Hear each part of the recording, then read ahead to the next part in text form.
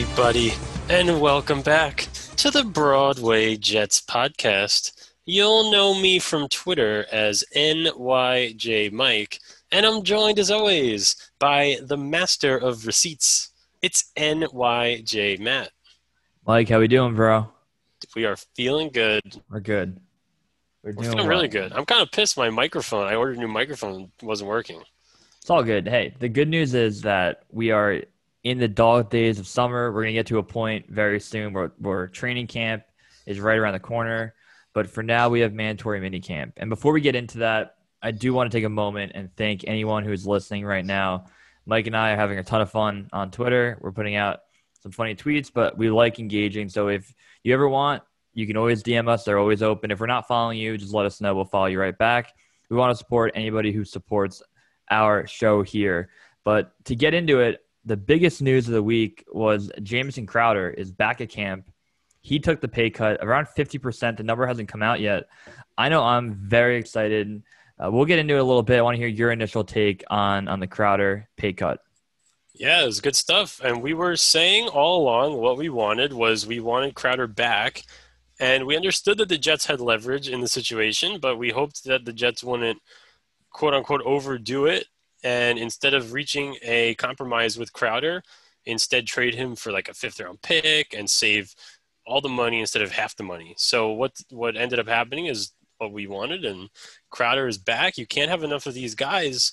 You saw last year the Jets were 3 or 4 deep at receiver. Everyone got hurt, and then we're playing, week 2, week 3 with our 4th, 5th, 6th, 7th string receivers, and it was a disaster. So good for the Jets. Crowder's back. And the offense is, locked and loaded. Yeah, you have to give Crowder a ton of credit for sticking through the Gase years. One of the few guys who was probably one of the only guys who really excelled during the time in 2019 and in 2020. And the cool thing about Crowder, he's a veteran. He's a leader. He's not going to give you a headline, at least for the Jets. He hasn't done so. Just a good guy for the locker room. And I think there's a weird narrative that happened in the week and a half where people thought he was going to get cut and he didn't show up to camp. They're working on the contract. The narrative on Jets Twitter quickly became, it's time to stop pretending like Jamison Crowder is an above average to very good slot receiver. No, that is true, right? We don't have to revisionist history every single thing when it comes to, the new take is Crowder is now, expendable. You can get rid of him. No, Crowder was a veteran for this team who played well in the worst years ever. It is a business, so you can ask him for a pay cut. But at the same time, I get why Crowder could have easily been like, go fuck yourself, cut me, I'll go to another team. So it worked out for everyone. Just don't go with the flow of Twitter of, now we can just cut Crowder. He's not even that good. We have Braxton Berrios who can fill in. That is not the case. It's a good take because Braxton Berrios is a backup type player, and he's solid to have, and it's nice he's a punt returner. He's a tough guy. If he's our 6th receiver, that's fine. But Jamison Crowder is a legitimate, what some have called, Michael Nania called him an elite slot receiver. And there were a lot of articles that came out last year about, how terrific this guy was. And, the first couple of games last year, he has 100 yards in his first 3 games, and he had 830 yards in 2019. And all he's done is produce. He's been more than solid. And by most available metrics, he has been in way above average slot receiver. So he'll be sticking with the Jets, and that is a good thing for the Jets. And there's not, like you said, there's so much revisionist history with these kind of things where, once the team, it looks like they're going to do something, the narrative changes. But the narrative shouldn't change based on what, the Jets may or may not do. Yeah, have your take and stand by it. Don't be afraid to go against the grain. If you're a fan of Crowder, be a fan of Crowder. I wanted Crowder to become a captain last year, but the way he performed in 2019 with all the shit going on, he got hurt a little bit last year. And to Mike's point, the depth of having a guy like Crowder, he's not he's an above average to really great slot receiver. You add that to a group who's already getting pretty deep with the additions of Keelan Cole and Elijah Moore, Denzel Mims now being happy. You bring in Corey Davis. Now you have a group where you're like, holy shit, it might not be top 5. It might not be top 10, but depth-wise, if someone goes down, if you take out the number 2 receiver of every NFL team right now, the Jets will be okay. Other teams will not be okay. So I'm very happy with that. We had this conversation last year off air because we didn't have a podcast that, oh my God, what if one of the 3 guys goes down? Yeah. And we were like, what the fuck is Jets going to do? Not only did one guy go down, they all went down. all of them went down. Yeah, Mims, Crowder, and what's his face? Who am I forgetting? And Perryman. Those are our three guys, and they all were dead. And then Vincent Smith got hurt, and Jeff Smith got hurt, and you're like, what the hell? But this time, even if the top three guys go down, it's not like that. It's horrifying. You don't want to lose your top three guys at any position, but then you have at least some depth. You don't have a moment like the Bears game in 2018, right? You don't have a moment like the Colts game in 2020 where you literally are feeling non-professional athletes. I think that ties pretty well into the next topic of Denzel Mims rocking with the twos in training camp, in mandatory minicamp. Keelan Cole with the starters, Elijah Moore with the starters. They had Vincent Smith go out there for a handful of snaps. I think there's a little bit of an overreaction, but to the people that we know, and we don't know anyone inside the Jets organization, but for the beat writers we're friendly with, they do think something's up, right? There's a reason why Mims isn't with the ones, and it could be, you're banged up, you were injured, now prove your spot. Prove that you're a number one, number two guy to be out there. Vincent Smith's been playing. Keelan Cole's been playing great. Nothing is earned or nothing is given to you because you were a second-round pick. And I think Mims is going to play into that starting spot. But right now he is rocking with Mike White, James Morgan on the practice field. You want to see him build that chemistry with Zach Wilson, so I would prefer him to be out there with the ones. But, Mike, what do you think about Mims rolling with the twos to start? It's a little bit strange to see. Like, Connor Hughes tweeted it today, and we were talking about it with Robbie Sabo, who's – terrific follow on Twitter, but Robbie was also tweeting out some stuff where quote unquote Wilson to Mims red zone 101 with corner back shoulder flat type for score, timing was right. So at least Mims and Zach Wilson are getting those reps together, but I think that might have been the only one of Wilson Mims today. It was on 7-on-7, I believe. So it's like that to your point, you want to see that happen more and more, and not just a one-off in a mandatory minicamp. 100%. And look, Mims is the guy that last year we were like, whoa, this guy is going to be awesome. And the Jets offense was obviously not moving the ball a lot last year, but Mims was still on like a 600-700 yard pace in that horrifying offense where the Jets just couldn't throw the ball. And he made some just unbelievable catches, like the catching against the Chargers from Flacco where, on the right sideline, vertical, they just threw a timing pattern back shoulder. It looked like the ball's going to be 10 yards out of bounds, and Mims comes down with it, toe taps, beautiful. Maybe he's just not so polished yet because that was one of the knocks on him coming out of college. But if it's between Keelan Cole and Denzel Mims, I'd rather the Jets just throw every rep at Denzel Mims, because that's not what they're doing with the cornerback position or other positions where they're saying, hey, look, let's get all these young guys reps. They have to get every guy reps except for Denzel Mims. The only difference is that Keelan Cole is on the Jets. So it's not like they had to bring him in, now to take those reps. But and Keelan Cole's a younger guy. He's still like 27, 28. But I want to see Mims out there. Yeah, and I think to a lot of points on Twitter, you don't want to overreact to a depth chart in minicamp, but it does mean something, right? It's not nothing. So we'll evaluate that as we go through. Maybe tomorrow he'll be out with the ones. I know Thursday is a film study day. We only have one more practice until we have training camp, so we have some time. Also want to touch on the Nick Mullins signing. So right, Nick Mullins not going to be a New York Jet. And Robert Saleh, I think, played his hand during his press conference today. And I do appreciate that he's very candid in his responses. He's not afraid to tell you what he's thinking. And he said, look, we need to find out what we have in Mike White and James Morgan. We want to get them reps. We want to see what they do in the field, if they are legit backup quarterbacks. He goes, if crap hits the fan, quote unquote, then you would want a veteran in there to get real NFL playing time. So I don't agree with it personally, because he goes, you got to bring in a veteran and they're brand new to the system. They might not immediately be a veteran. And I get that. I get building White and Morgan reps. Understood. That's fine. But if Zach Wilson gets hurt, we've said it millions of times on this podcast, you need a veteran to go in there. And how about you bring in a veteran in June to learn that playbook, to learn that offense in the event that does happen? So I don't agree with it, but it doesn't sound like they've really had any interest in Nick Mullins moving forward. So it's going to be a tough summer if we have to keep thinking to ourselves, one hit on Zach Wilson might lead to a 4 or 5 game losing streak. Luke Falk, number 2. We can't do it again. And the Jets, to their credit, have addressed the backup quarterback spot in the last few years. It just hasn't worked out. So Flacco last year, but last year was just a wash. Is stupidity of a. I want to erase it from my mind. The year before, Trevor Siemian, very fine. He went 9-7 with the Broncos. Winger threw for 3,600 yards. He's a solid guy, good completion percentage. Broke his leg on the second play.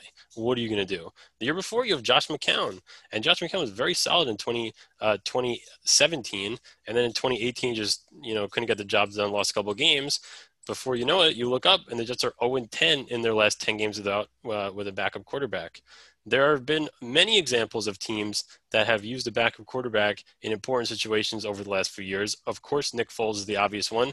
Look at a team like the Chiefs the other year with Matt Moore came in and won a couple games. He even came in the playoffs last year and beat the Browns last year. So these situations are not a joke, and it's the most important position on the team, and the Jets obviously spent their most valuable asset, the number 2 pick, on quarterback, and then you're ignoring the rest of the position, and it's a little bit frustrating. Yeah, I think it's a moment of we don't want to go out there and get rid of a guy who we took in the 4th round a year ago. So I think another huge factor, and you brought it up as well, if you don't have that backup to come in a game where you're down, a Matt Moore, it takes everything away from your team. It doesn't just hurt the quarterback. It hurts your offensive line. It hurts your running back. It hurts your wide receivers who you're trying to develop. You have a garbage offense for multiple weeks. It's terrifying. And they seem very comfortable with it. We disagree, but I don't want to come back in week 4 and be pissed about this. Right. It can't happen. I can't watch anything like Luke Falk again. That was so disturbing to watch. It was like, it's not even any analogy. It was like watching the first time anyone ever stepped on a football field, and we just get destroyed. And those games are early in the year. Darnold had on week 2, so we had to watch week 2, 3, 4, 5. You have no chance to win, and then the season's over. Yeah. Can't have that again. Can't happen again. But hey, they have time. They can bring someone in. All good. Moving forward, Zach Wilson today started off quarterback for 9 for 10. Zach Wilson looked sharp, had a ball got into traffic, get picked off, and then a ball where Vincent Smith fell down, popped up. Jason Pinnock picked it off. Seems like an up and down day for Zach Wilson, which is fine. We know those are going to happen. He lit it up in the final OTA practice. Anything else on minicamp? I know we covered a lot here, but Zach Wilson, up and down day.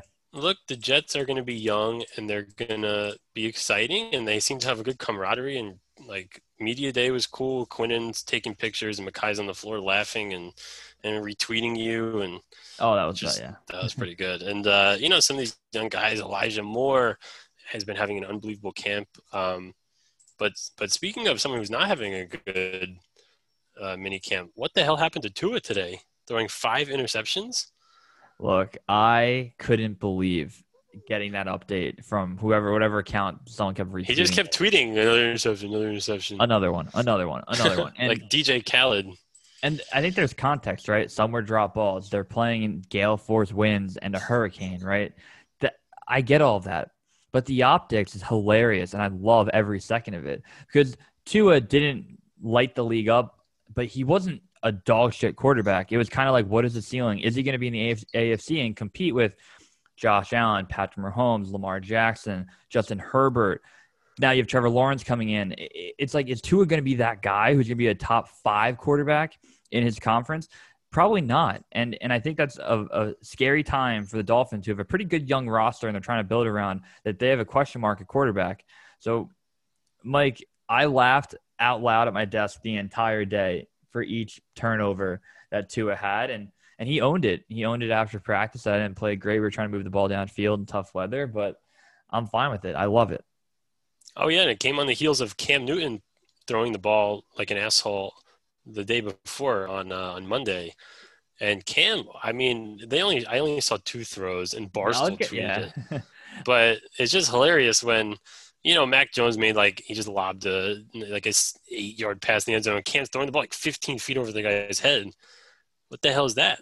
Yeah, I know Bill Belichick came out today and said that Cam Newton is light years ahead of where he was last year in their offense, and that clip is great. For 12 touchdowns now this year. Yeah, Mike clipping it so that C.J. Mosley intercepts whoever passes the ball all time. I crack up knowing it's coming every time. But The one they show a clip of Newton throwing 10 yards over someone's head, and then Mac Jones lobbing one, and then that clip I might have saw a dozen times going around, and it was like one throw, right? Everyone makes a throw, so I'm not putting too much stock into it now. But look, I think the Patriots have a chance with people coming back after opting out, and they have the best head coach of all time. The Patriots aren't going to be a team, in my opinion, that are going to go 6-11, right? Every time you play them, gotta play them tough, and we have them at the home opener this year, which we'll be in attendance at. Cannot wait for that game. But yeah, you mentioned the Dolphins. Xavier Howard opting out after having 4 years, $70 million left on a contract. Like holding out is unbelievable. Like we'll get into Jamal Adams in a little bit. Xavier Howard is being 10 times more of an asshole than Jamal Adams. Yeah, I mean, Jamal is just – if Jamal didn't hold out, it would almost be stupid at this point because right. You might as well just continue to be a douchebag and get what you were going for originally before the trade. And, people were like, oh, if Jamal gets traded to a contender, is he going to stop being an asshole? No. And everyone knew that he wasn't going to stop being an asshole. But Xavier Howard, I don't know what his – end game is because he had that great year in 2018. He had 7 interceptions in 12 games and led the league in picks, and then signed a big contract. And then this year he has 10 picks, all pro. But what does he want? Like $3 million more a year? Like what possibly? I don't understand. It's crazy, and it's the type of person in the locker room that the other 52 players are going to roll their eyes and be like, how is this guy? Like, you just got paid, bro. You cannot ask for a new contract. And we're self-aware. Revis asked for a new contract with 3 years left on his deal. He's the best to ever do it. So it's not crazy, but 4 years, you signed it last year. It's an unbelievable move by Xavier Howard, and I don't get it. Right. Like I get guys you understand in theory, and the reason we hate Jamal now is not because he asked for a new contract. It's the way that he did it. So we understand Jamal was on his rookie deal and is looking, and football's a vicious sport, and he's looking to cash in on that once in a lifetime opportunity to get that crazy contract. Xavier Howard already did that. So what the fuck? It's hilarious. I don't understand. But speaking of Jamal, who thought, It came out that he missed it for personal reasons, and I think that's a little Seattle PR of saying we're getting closer to a contract. We don't want to fine it. We want to keep things good because you do get fined. I think it's $75K if you miss mandatory minicamp each day. So I think they came out and said we don't care about the money. He had to miss for personal reasons. So whatever. But it's just the fact that this date was going to happen for Seattle. Like they knew when they traded for Jamal Adams that in a year he wants a new contract. And he played great, right? He didn't have any picks. He had like 2 passes defended, 9.5 sacks. I get why he deserves a new contract. He was trying to blow the doors off the safety market. Not great to do when you're paying Russell Wilson top 5 quarterback money and a guy that's not getting you interceptions and had an year graded out in pass coverage. So Jamal Adams, I try to make some jokes here and there. I just think he made a bad business move from bad advice by bad people, because I don't think in Jamal Adams' heart he's like the worst guy ever, but he had 3 years with the Jets where he was really just a good player for the most part, said the right things, and I think he got bad advice because if he just stuck it out and played last year, he would have gotten a new contract. He got a brand new head coach who probably would have been here anyway. I'm not saying Jamal Adams is going to add 3 wins to the Jets, so he would have had Robert Saleh, he would have had Joe Douglas again, a new young quarterback. He would have been a part of a rebuild, which isn't great. I get that, but you get paid. You're staying at home. You got the fans that love you, and he had bad advice from bad people and did the wrong thing, in my opinion. Go to Seattle and lose a home playoff game to the Rams. Have fun with it. I hope they go 0-17 this year and we get the number 1 overall pick. And now Seattle's on the path where it looks like they're going to start to decline, similar to what the Eagles did. The Eagles went all out. They spent as much possible money. They front-loaded everything. And then at a certain point, and Carson Wentz didn't work out, and then you're dead. And now how many more times is Russell Wilson going to be able to do this with a more bloated salary, with a less talented roster around him, with a defense that's getting old? Bobby Wagner's another year older. There's no more Richard Sherman and those guys over there. I mean, it's a dangerous situation for the Seahawks, and it's a very good situation for the Jets. And things turned out about as predictably as you could possibly have thought. Jamal Adams didn't play so well in pass coverage. He had 1,000,000 sacks. Like you said, he is asking for a new contract 1,000,000 times. And soon he'll start tweeting about Texas again. Fair point. Very fair point. I thought of a hypothetical for you. Hit me. Would you have Mekhi Becton opt out if it meant that Russell Wilson would also opt out? It's a vicious question. Because obviously you lose year 2 of development with your franchise left tackle. He misses 1 year. He doesn't get hurt. He opts out. If that happens, Russell Wilson opts out and Geno Smith becomes the quarterback of a team that you have the number 1 overall pick for in the NFC West. Here's my thought process. I'm thinking about a lot of things right now. Number 1, the Jets have whatever chance the Jets have to win the Super Bowl this year, even if it's 0.02%, Mekhi Becton has to play and be an all-pro. So that hurts me. I'm very optimistic. I think the Jets, any team, any year, who knows? Number 2, can we replace Mekhi Becton? Maybe we go out and sign Morgan Moses. You fan over the left tackle, or you fan over left tackle? Yeah. You still have a decent offensive line. You don't kill Zach Wilson's development because you don't want Wilson to get crushed either. And remember, we don't have a backup quarterback. Number 3, the Seahawks, could they replace Russell Wilson? Like, what if they go get Aaron Rodgers? Like, that would be terrifying. Then Mekhi Becton opts out for no reason. But I think the answer is yes, which is insane. But the Jets would have a really good chance. What would the Seahawks over-under be with Geno Smith as the quarterback? 5.5, 6. I truly believe that. You think? I think it'd be less. He would be by far the worst quarterback in football. I get it. Like on paper. The Broncos have like an 8.5 over-under, right? Over-unders are weird with the 17th game this year. I think the Seattle has enough talent around it that they can muster together a handful of wins. But you're right, it could be lower. Yeah. Yeah, Pete Carroll's your head coach. But I thought of that on the fly. Random question to throw at you. Not a bad hypothetical. I don't want to tweet it out because I don't want Mekhi to look at it and be like, what the fuck, bro? I just retweeted you. Now you're talking about me opting out. But it's a hypothetical worst case scenario. You and Mekhi are close. Other than that, last topic we can touch on here that we have is looking forward to the NFL season. What's your go-to game? If you could pick one game that you have to go to, what would be your game? I think this year it has to be home opener. Mm-hmm. Like I don't think I've ever been this excited to go to a Jets game this far in advance. When you look at, but the only thing I half wish that this game was week 1, the home opener, because if the Jets lose week 1, it's going to bring that energy down just a little bit. I think it's going to be popping. The stadium's going to be rocking. People, especially coming off COVID, and people weren't allowed to go to the games last year. But if the Jets win week 1, holy shit, it's going to be insane. Yeah. I have a weird take. I think that having the home opener, after a win, the place will be rocking and crazy. But after a loss, I do think there's a sense of, all right, it's a weird road game against an old quarterback week 1. We're going to take it back home. First home game, let's get back on track. I don't think it'd be doom and gloom. Now, if we were 0-2 playing the Patriots, I think it'd be a lot worse. And then week 3, who do we have week 3? Is that – I forget. The Titans are, week 4? Yeah, I'm looking at the – Let's look.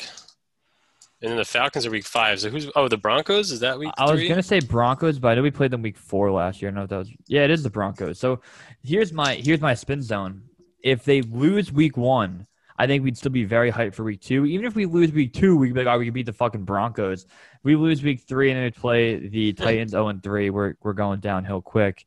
But no, I agree with you. I think the home opener is going to be great. Mike and I will be tailgating in M3. We'll be coming around to whatever lot all the fans are at, and we want to make sure we meet everyone because after a year like COVID, it's going to be amazing to get back there. I'm going to bring a keg at least. We should really we're going to throw a sick tailgate. Well, we can talk through this in the pod, and how are we getting there? Because we usually utilize our very good friend's dad drives up, drives back. We can drink whenever we want. And I still think I'm going to try to do that for the home opener. Yeah. I'm fine with driving up and staying sober for a random game in November. I can do that. Doesn't matter. I hate taking the train because if there's a train that went from MetLife to any part of New Jersey, that's fine. But you have to get on the shuttle, then to go to that type of train for NJ Transit. It is horrific, and you can't bring a keg on a train. So I'm trying to think. Oh, shit. We can't bring a keg on a train. You're right. I mean, first off, that's a good point. You could probably bring a keg on a train, but to lug that around a parking lot is impossible. It's heavy. We need a car. We need a vehicle. And then it's going to weigh down your car if you have a full keg of beer, right? So I have a Toyota Camry. I'm down to do that. I need to. It's not that heavy. You know what we need to find? Yeah. We need to find a very, very good Jet fan who wants to go to every game, who is obsessed with driving and hates drinking. Maybe he has like a drinking problem and he's had to stop. Or yeah, that could be. We need to find a DD, and I'll tell him, be like, I'm friends with you because I need you to drive me to and from my house, get to the stadium at 9, get home at like 5:30, and hopefully, yeah, give us some good time on the way back. Like maybe a guy who's good at navigating the parking lot, because you got to get out of there quick. Like we kill the parking lot when we drive in. We park in the orange lot. We get right out on the highway. We had the best parking in the entire stadium by far. Maybe for week 1 I'm drinking. For other weeks I'm down to drive up, to not just like drink before the game and be fine in the stadium. Maybe we can make our girlfriends drive us. Are they going to come? No. I took my girlfriend to the Pittsburgh game in 2019. Had a good time. I think that's once in a year thing. You know how your family goes to like one game a year and get out there? I think that'll probably be that move. We'll pick and choose our spots. Yeah. I guess we'll make them come together. That'd be good for them. They like to mingle. Yeah, and here's another thing, and this is for everyone listening. I don't think it's fun to watch a football game drunk at all. I think it's like a not fun experience. I've done it a handful of times. At home, you can do whatever you want. At the game, though, then you get hungover. They stop serving after like midway through the third quarter. You get hungover on the ride home. If you lose 42-13, you feel even worse. You want to have a great time from 9 to 12, and then at 12:15, you mix in a water. I'm a huge mix in the water guy, very frowned upon. But when you're at a tailgate, you want to remember the game. You don't want to forget what happens. You want to be at the point where you're not going to get violently hungover, but you almost might do something dumb. Like that's the point you want to be at walking to the stadium, right? You might go over the line, cross the line with a joke, but you want to be at a spot where you're having fun, but not violently hungover the next day. It's a good take. It's tough to have that discipline to mix in that water, because the counter argument is just keep drinking forever and never stop, and then you won't be hungover. Yeah, but I tried that. They stopped serving. I tried that my junior year of college, to just second semester, just drink beginning forever. And you're not even with a decade, just forever. No, like for the rest of my entire life. And then when you do that, though, you realize you have to go to class and you have to go to bed at some point, which is terrifying because then you wake up and you stop drinking. So you have to set an alarm. This sounds, off base here, but no, it's not fun to watch a football game hungover because you don't want to go. We've had moments where we drive home. We're like, why don't we remember that 5-yard out route to Jermaine Kearse? We were banged I want up. to know. I want to remember it. I do. I really do. There's a picture of us after week 2, the home opener in 2018, Darnold's rookie year, where that's an iconic photo. I would probably weigh 15 pounds less in that photo. And the best is it's in my camera roll, and the picture before that is us smoking cigars after Darnold's first game. And then the next picture is us just like, it looks like we were in the sun for 12 hours and drank 28 beers, and the Jets lost 20-6. So that's an iconic photo. One day we'll share that with everyone. We're all wearing our Darnold jersey, and we have a buddy who's a Panthers fan wearing a red T-shirt. And I said, if Sam ever wins a Super Bowl for Carolina, we got to recreate that photo with him wearing the Carolina blue Darnold jersey, and then us in a red T-shirt. It's a hard to flip it around, but dude, overall, it's hard not to get excited about this team. Hopefully, in the next 5 months 5 weeks prior to training camp, they get that veteran corner, right? They get that backup quarterback that we need. Maybe they go after Morgan Moses, and we're like, holy fuck! If they do those 3 things, they can win 8 to 9 games. They really could. I'm at the point where if the Jets sign Morgan Moses and add a veteran corner, I'm super high on this roster. I think the Jets could win double-digit games. Why not? Because at this point, I'm very satisfied with a lot of the position. Wide receivers is fantastic. Defensive line is legitimately great. Running back is solid. The offensive line, if you get Moses, is solid. The linebackers looks like C.J. Mosley's back, and Gerard Davis is all over the place. And then if you have and the safeties with Marcus May and Joyner, and the coaching staff, but if you have another corner, what is the weakness of the Jets now? The real weakness, I don't know. I can't think of it. And you have been not critical, but you've been aware of some of the flaws in Joe Douglas's roster building. You're not afraid to call them out. And like you said, if they do add that corner, which is in today's NFL, having a lockdown corner or just a veteran corner presence, not having the worst cornerback group of all time, goes a long way. A backup quarterback, if your quarterback goes down, maybe you figure out a kicker, but who knows? If they do that, do you leave this offseason and say from the moment that Darnold was traded, which you didn't agree with, from that day on, has Joe Douglas pleased you in his decision-making of building this roster? Yes, and that's what I was just going to bring up is interesting. I've been thinking a lot about what being an optimistic fan is, and I think a lot of times in my life I have agreed with things that the Jets have done and they haven't worked out, and I will defend the Jets until I die in those situations. So if the Jets, like in 2015, or even let's say, 2015 they were good. So let's say 2016, the Jets re-sign Fitz, they re-sign Muhammad Wilkerson. They get Matt Forte. I'm like, fuck yes, this is what I want. Let's murder people. And it doesn't work out.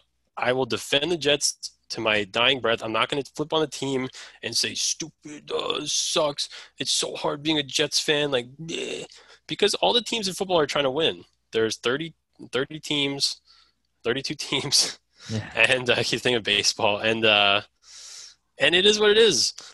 This year, the Darnold trade is actually the second, or the Revis trade, the first one when they traded Revis, is the one move that I'm like, I just disagreed with. I understood it.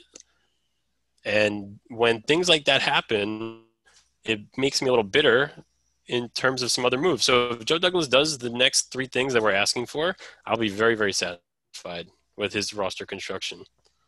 Yeah, I'm just looking forward to normal football again. I think we have a head coach who cares. I think we have a head coach who wants to win at all costs. I think he's a competitive dude. He also is a good guy. So you can tell that in every press conference he has that he's a normal human being. So the fact that we have that is a step up. The Jets could also be 3-5, and at least we're looking at the positives, right? We're not 0-8. We're not 1-7. No, we can win games. The problem is, and which terrifies me beyond no comprehension, is that every NFL team looks at our roster and says, all right, we're going to win that game. Then we have to look at our schedule and say, okay, we have to maybe win that game, play them close at home, tough road game. It's not easy. And to leave you with one thing, my favorite thing Robert Salah said today was he goes, the Jets lose, and he brought up game by game. He goes, the Jets didn't win a game last year, and they lose a heartbreaker to Oakland. And you have to travel all the way to the West Coast and get murdered by Seattle. He's like, at that time, the Jets could have easily went 0-16. Easily. After those 2 losses and getting pounded, you fly back to the East Coast, practice for 3 days, fly back to LA, and you beat a playoff team. You go back home, beat another playoff team who was hurt. And he brought up the fact, yeah, the Browns were hurt. But to go through that 4-game stretch and do that, it builds character and it builds people that want to win and they're not going to give up. And I think you look at the roster, a ton of people from that team are still here. a lot of young guys on that team are here, undrafted guys like Foley, guys like James Morgan, right? James Morgan didn't even play, but I still like the fact that he was on that team. Bless Austin, Bryce Hall, JaVale Guidry, Mekhi Becton. You're looking all on the roster. I'm like, all right, this team actually got it. I'm happy with it. They had a bullshit coach before. We're moving on to bigger and better things. Continuity is key, and the Jets, one of the okay things about a year like last year is you're playing all these backup guys and as starters, and now they're going to be the backups. And now you have a deep team. And it's good. I love it. Great year coming ahead. Looking forward to it. Mike, anything to add? We got 45-minute pod in. Anything to leave the listeners with? Is Robert Saleh the most handsome head coach in our team's history? Off the top of my head, maybe. Yeah. And it's like Al Groh is really good looking. Like young Pete Carroll. Pete Carroll's probably like, he was suggested 94. He was still probably like 60 at that time. I can only picture him. Like he had gray hair still. I know. Yeah, good looking dude. Got like 11 kids. I'm down. I would. Would not. All right, Mike. It's always a pleasure. Good talking to you, buddy. We'll be back next week, and thanks again for listening.